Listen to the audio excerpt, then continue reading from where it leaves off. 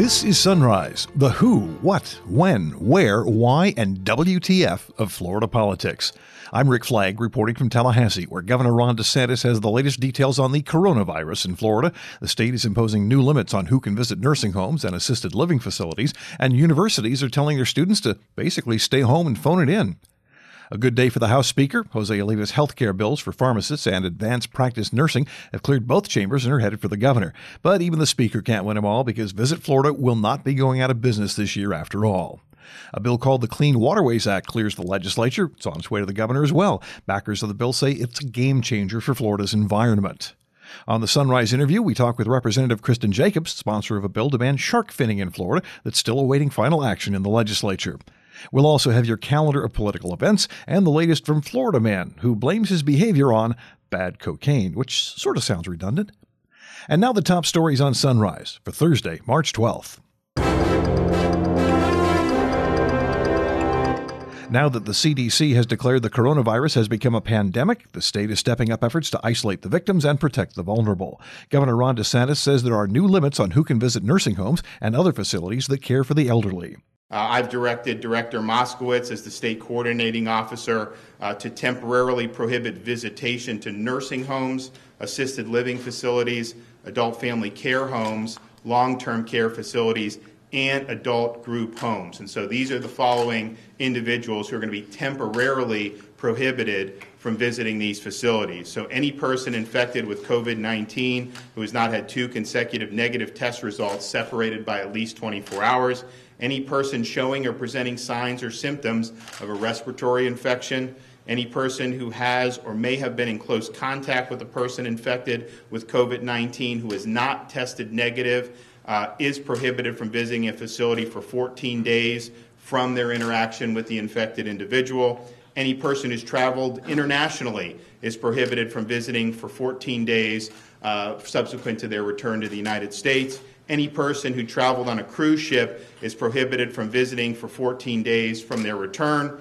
Any person who's been in a community with confirmed community spread is prohibited from visiting for 14 days once they've exited that community that's been effective. And then any person who physically resides in a community with confirmed community spread. So these are important efforts to mitigate the risk to our most vulnerable population to COVID-19, which is our elderly population, and particularly those who have serious underlying medical conditions.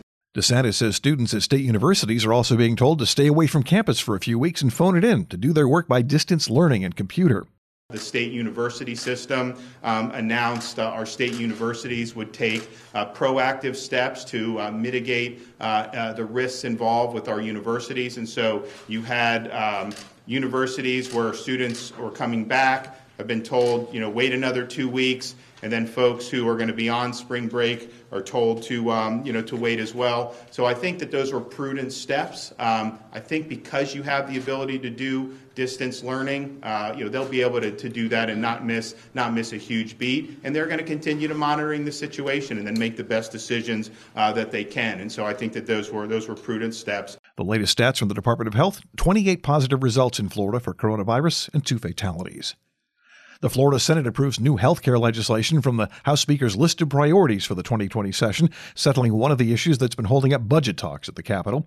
One of those bills allows advanced practice nurse practitioners and physician's assistants to provide care for patients without being under the direct supervision of a doctor. Senator Ben Albritton says this will make health care more available and hopefully more affordable. This bill is balanced. It has accountability. It has transparency. It's going to help patients and the medical system in this state for sure.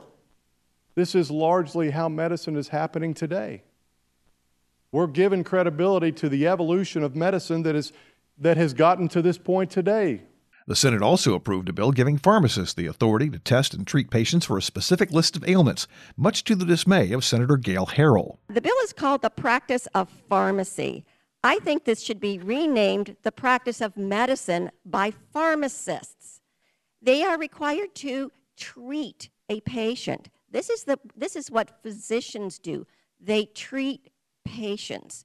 You have a list here that says they can treat asthma, COPD, HIV, type 2 diabetes, and other conditions. I really have a major problem with pharmacists practicing medicine. I think this presents a real danger to patients. The first rule in medicine, members, is do no harm. And I am very concerned that we are really doing harm to patients when this is used inappropriately. But Senator Kevin Rader says you shouldn't have to go to a doctor when a pharmacist can handle the problem. Half of the state is in poverty and doesn't have access to health care. If we can give more access and more people get to see a healthcare professional, then it's worth it. It is absolutely worth it. I don't see how we can point to people that we never even met and say, oh, God forbid, you're a pharmacist to look at some of these things. You know what? I would have to believe that if it's something beyond his scope or something beyond what he can do, he's going to say, listen, you got to go see a doctor immediately. You got to get to the emergency room. But if we can prevent, if we can help 50, 60, 70, 80% of the people for access, and if they go see a pharmacist, I say let's do it. That's what we're supposed to be doing in this chamber. We're supposed to be helping people. After clearing the Senate, both bills went back to the House and were promptly approved. And now that the House Speaker's priorities have been taken care of, lawmakers are back at work on the budget. But even the Speaker can't always get what he wants. Oliva started the session saying it was time to abolish Visit Florida, the state tourism marketing agency. It was scheduled for termination at the end of June, but thanks in part to fear of coronavirus, the House has voted to extend the deadline for a few years, which is welcome news for Representative Jennifer Webb. This is an important driver of my local economy in Pinellas County. 80% of my businesses derive direct benefits from Visit Florida, and extending Visit Florida in statute is wise policy. Thank you, sir. Representative Heather Fitzenhagen says Visit Florida has already demonstrated its value in times of crisis.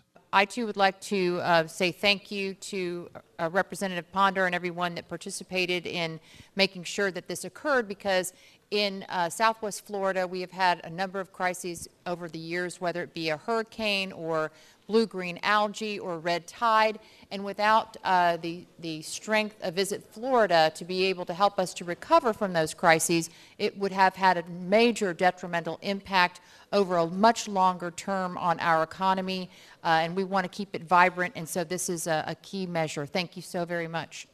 And now that the tourism trade is threatened by coronavirus, Representative Joe Geller says they'll be relying on Visit Florida more than ever.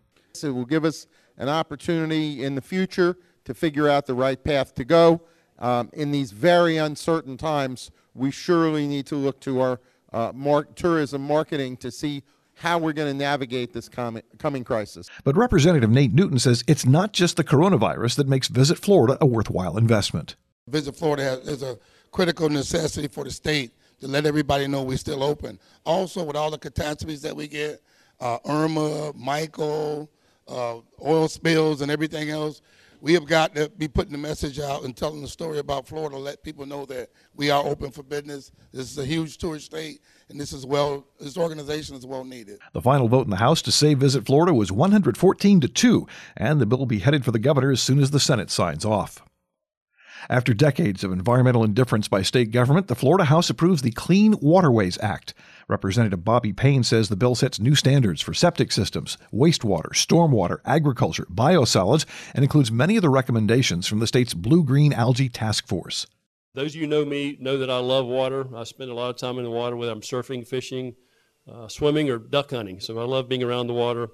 And this bill is a vital link in creating a primary steps needed for water quality improvement statewide. But this bill reaches far beyond these minor changes, far beyond a single step in water quality and discussions. It represents a comprehensive approach that touches, measures, gives guidance, reforms, and critical mass issues of nutrient loading that go into our water each day and that create problems for our state. I'll say it lays the foundational framework to start the transition to continuous improvement that will guide essential changes in water quality and water quantity now and in future years. We've known for some time how abundant and how necessary water is in the state. It's one of our leading reasons that people move to the state of Florida. And so these changes are the fundamental building blocks that will get us there. Representative Blaise Ingoglia says the Waterways Act is just the start, but he believes it's a watershed moment for the way Florida government deals with the environment.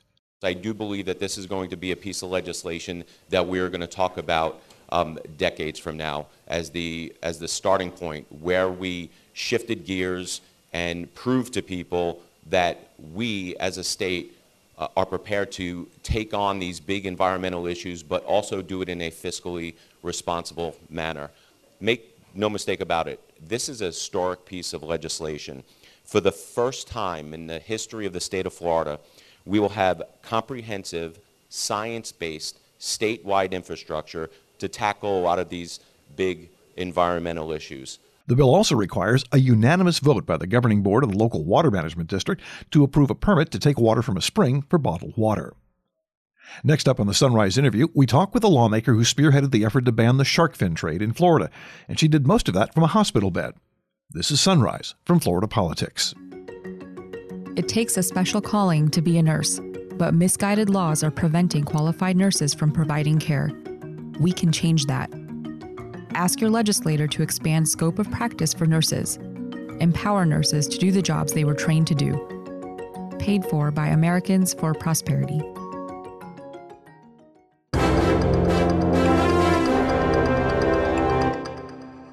Welcome back to Sunrise. Our guest today in the interview is Representative Kristen Jacobs of Broward County. Welcome to the show.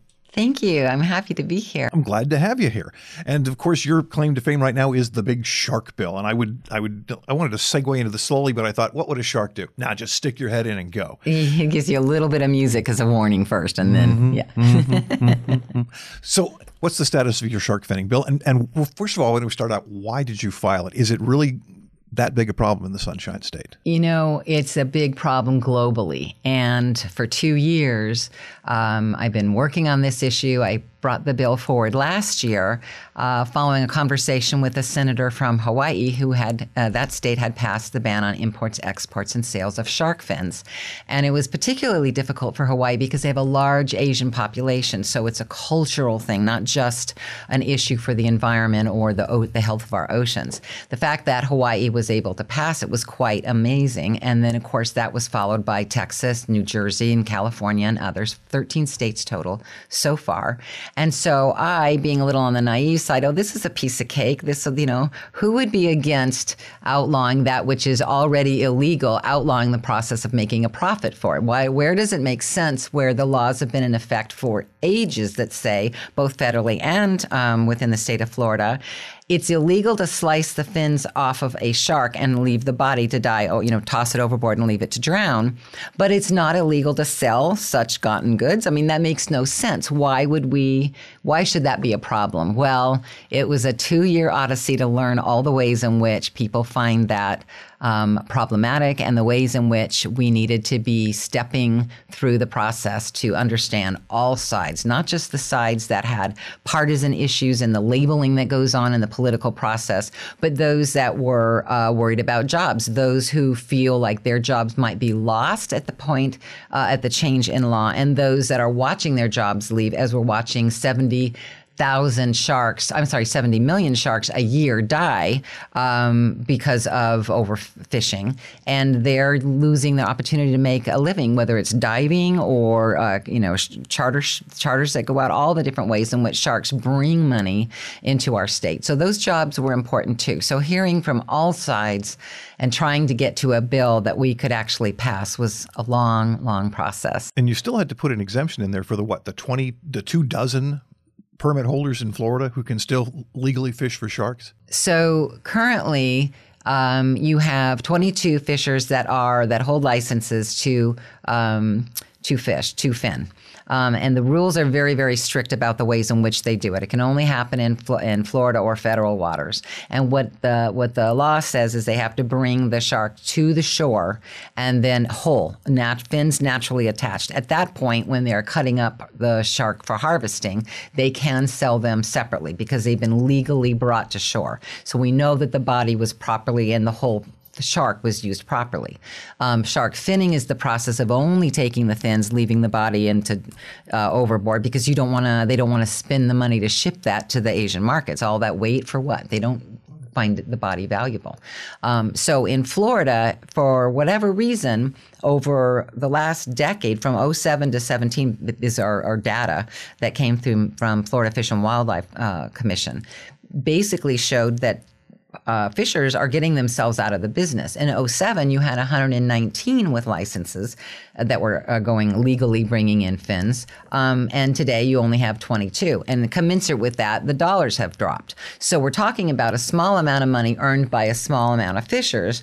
And the reason why I felt comfortable with some of the amendments that we were making was that if you just followed it as a trend, you could see they were moving out of that business. 2/3 of the sharks already being caught by Florida fishers are not being used for their fins. They're being sold whole fish. So the idea that we could stop it now, or we might have to wait a little while, we often see good legislation not go anywhere. Why? Because most people who claim to be environmentalists want it all. They want it all and they want it now. And if they don't have it in this particular bill, then they're going to be against it, my way or the highway. And we're seeing that not just, I guess it's unfair to label that to environmentalists, because you're seeing it on all issues that we take up.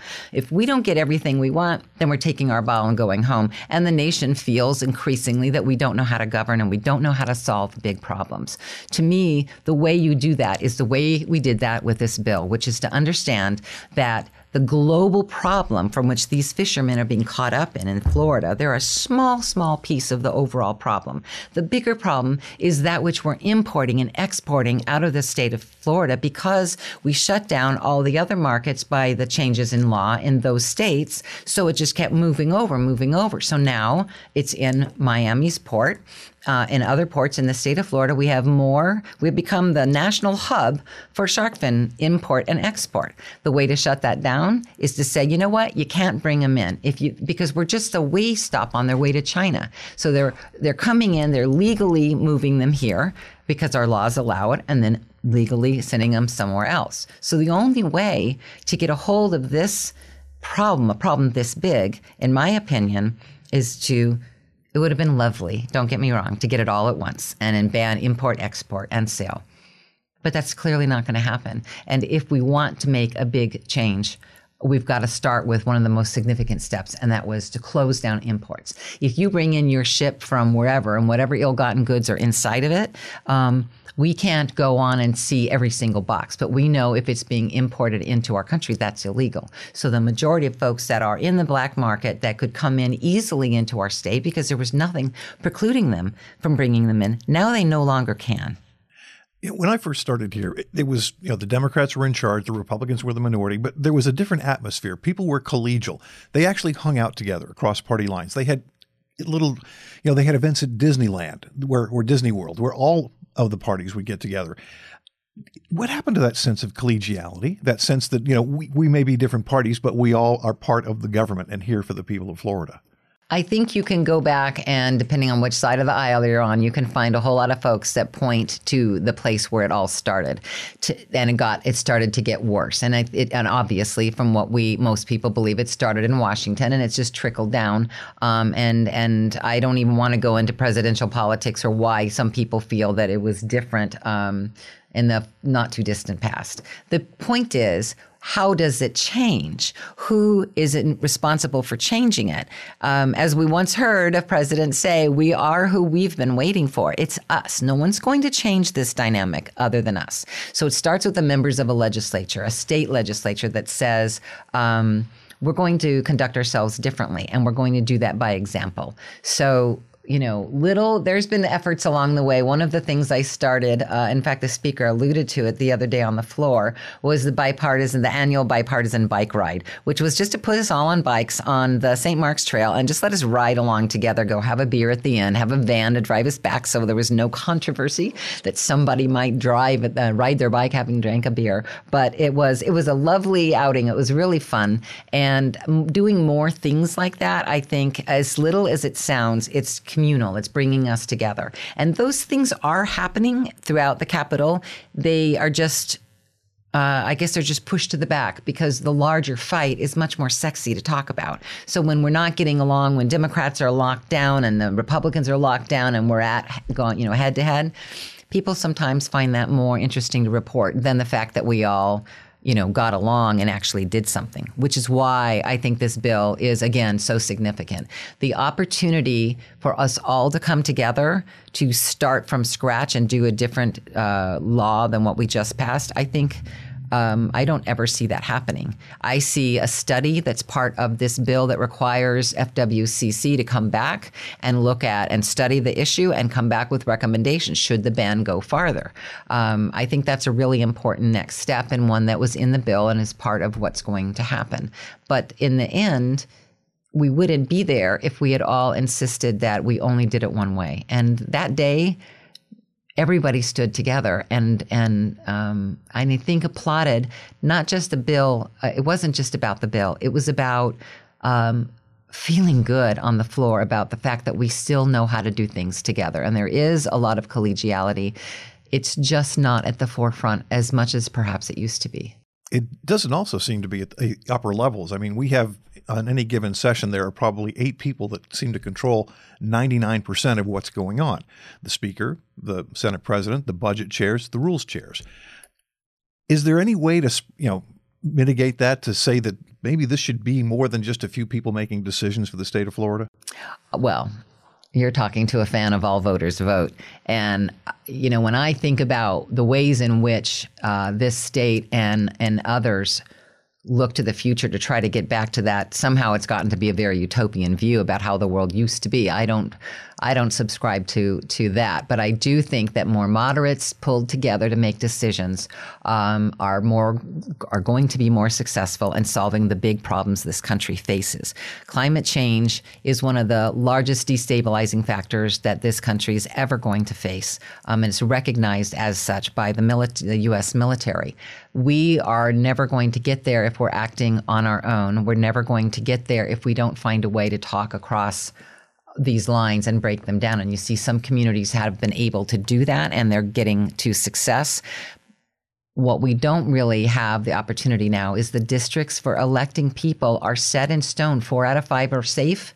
So you may change the faces, but the ideology required to run for those specific seats in the legislature require an extreme one side or the other. And when that pendulum swings like that, we don't find ourselves at a table making smart decisions. We make decisions based on the next election. And to me, the only way out of that is to, because I know these people personally, we spend time, we talk to one another. They are frustrated too on both sides of the aisle at the way the system currently is, and that they are not free to go express moderate ideologies, that they feel pushed into the extreme all the time. Neither side likes it. So when I think about how we get out of this conundrum, obviously it's to elect not different people or different parties so much as it is different people who come to the table with the attitude that we're here to solve problems and we're going to have to meet in the middle in order to get that done. And my way or the highway is just not going to be welcome. Because we won't be able to get anything done. And we really, really need to start to figure out how to work together. And yet the system now seems to be geared to one extreme or the other. There is no safe space for moderates. Do you think just eliminating the primaries would make that different? I've been a moderate in a very Democratic seat for a long time, and I've never felt like my reelection was at stake because of a certain vote. I have always found when I go, and these are groups of diehard senior citizen Democrats forever, they're never going to change. And when you sit and talk about what the other side wants, the first thing out of their mouth is a complaint that we're not listening to the other side. So here you have some folks from one party feeling so strongly, but also feeling equally strongly that it's stupid not to listen to the other side because we're not getting anything done.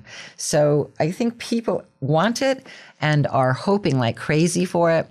I don't think the optimism that I feel about that happening or coming to pass is unique. I think that it is shared by a lot of folks that I work with, those who are supporting candidates that all inside would like the world to be a little bit different. And I think if we continue to emulate that, those of us that can and will, then you're going to see that it will slowly change. But again, these changes just take time. They took a while to get the way they are today, and they're going to take a while to change. So you put in 6 years now in the legislature. Are you just about over it? My first year, as a freshman was terrible. I'm not kidding that I cried through so much of it. I would get not there in the building, but I would leave, and I was just heartsick at how the world was controlled by so few, and how I sat and literally in the very back farthest row, and how was I going to make a difference? And I thought this was a colossal mistake. And I honestly didn't think I'd get it through the second year of the first term. But then I did. I managed to start to figure it out. And one of the things I thought to myself is I needed mentors. And I needed mentors on both sides of the aisle, because I had to figure out a way to understand what they thought and why they thought. Not so I could change their mind, but so it could also help me figure out where the communication bridges were. And so that set me forth on an odyssey over the last 6 years in trying to figure that out on whatever issue I'm tackling, that there's a lot more hope and optimism. There's a lot more room to get stuff done if you're not, and I say this because it's the craziest thing, they just named this bill after me, but if you're not keen on having your name associated with something, it's amazing how many things that you can get done. And so I have found that and instead of like it running down or me losing excitement over the last 6 years, it's what we could do in the next 2.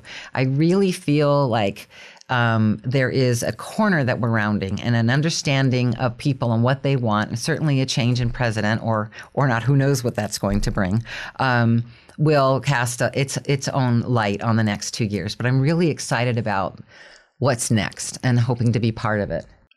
I always like to ask people in the studio, what's your hidden talent, that secret little skill that you have that no one knows about, or your secret superpower? What is Kristen Jacobs' secret superpower? I think it's really boring, but I think it's being nice. I think it's important. There's nothing boring about being nice. It takes a lot of effort. I think that people don't give enough grace. And I think in time, no matter how upset you are at an issue, in time, when you look back at it, your perspective is so different. And when things are not going right, I think to myself, if this was 5 years from now, how would I view this? Like, stop long enough and think it through.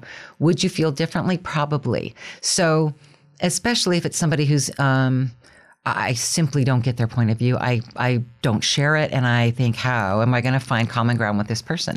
But the very seeking of it leads to friendship, and it leads to something that lasts, that transcends getting through arguments. It helps you have a foundation of trust. And once you have that trust, you can take something on, you have something now to celebrate, and you can take on the next thing because you start to build a foundation. And so to me, it's being willing to give grace and to be patient and kind of understand at the end of the day, as far as I think anyway, I think most people are really, really inherently good, and they're all trying to do the right thing. We just don't all agree on what that exactly is. Our guest today has been Representative Kristen Jacobs of Broward County. Thank you so much for joining us. You're welcome. It was a pleasure.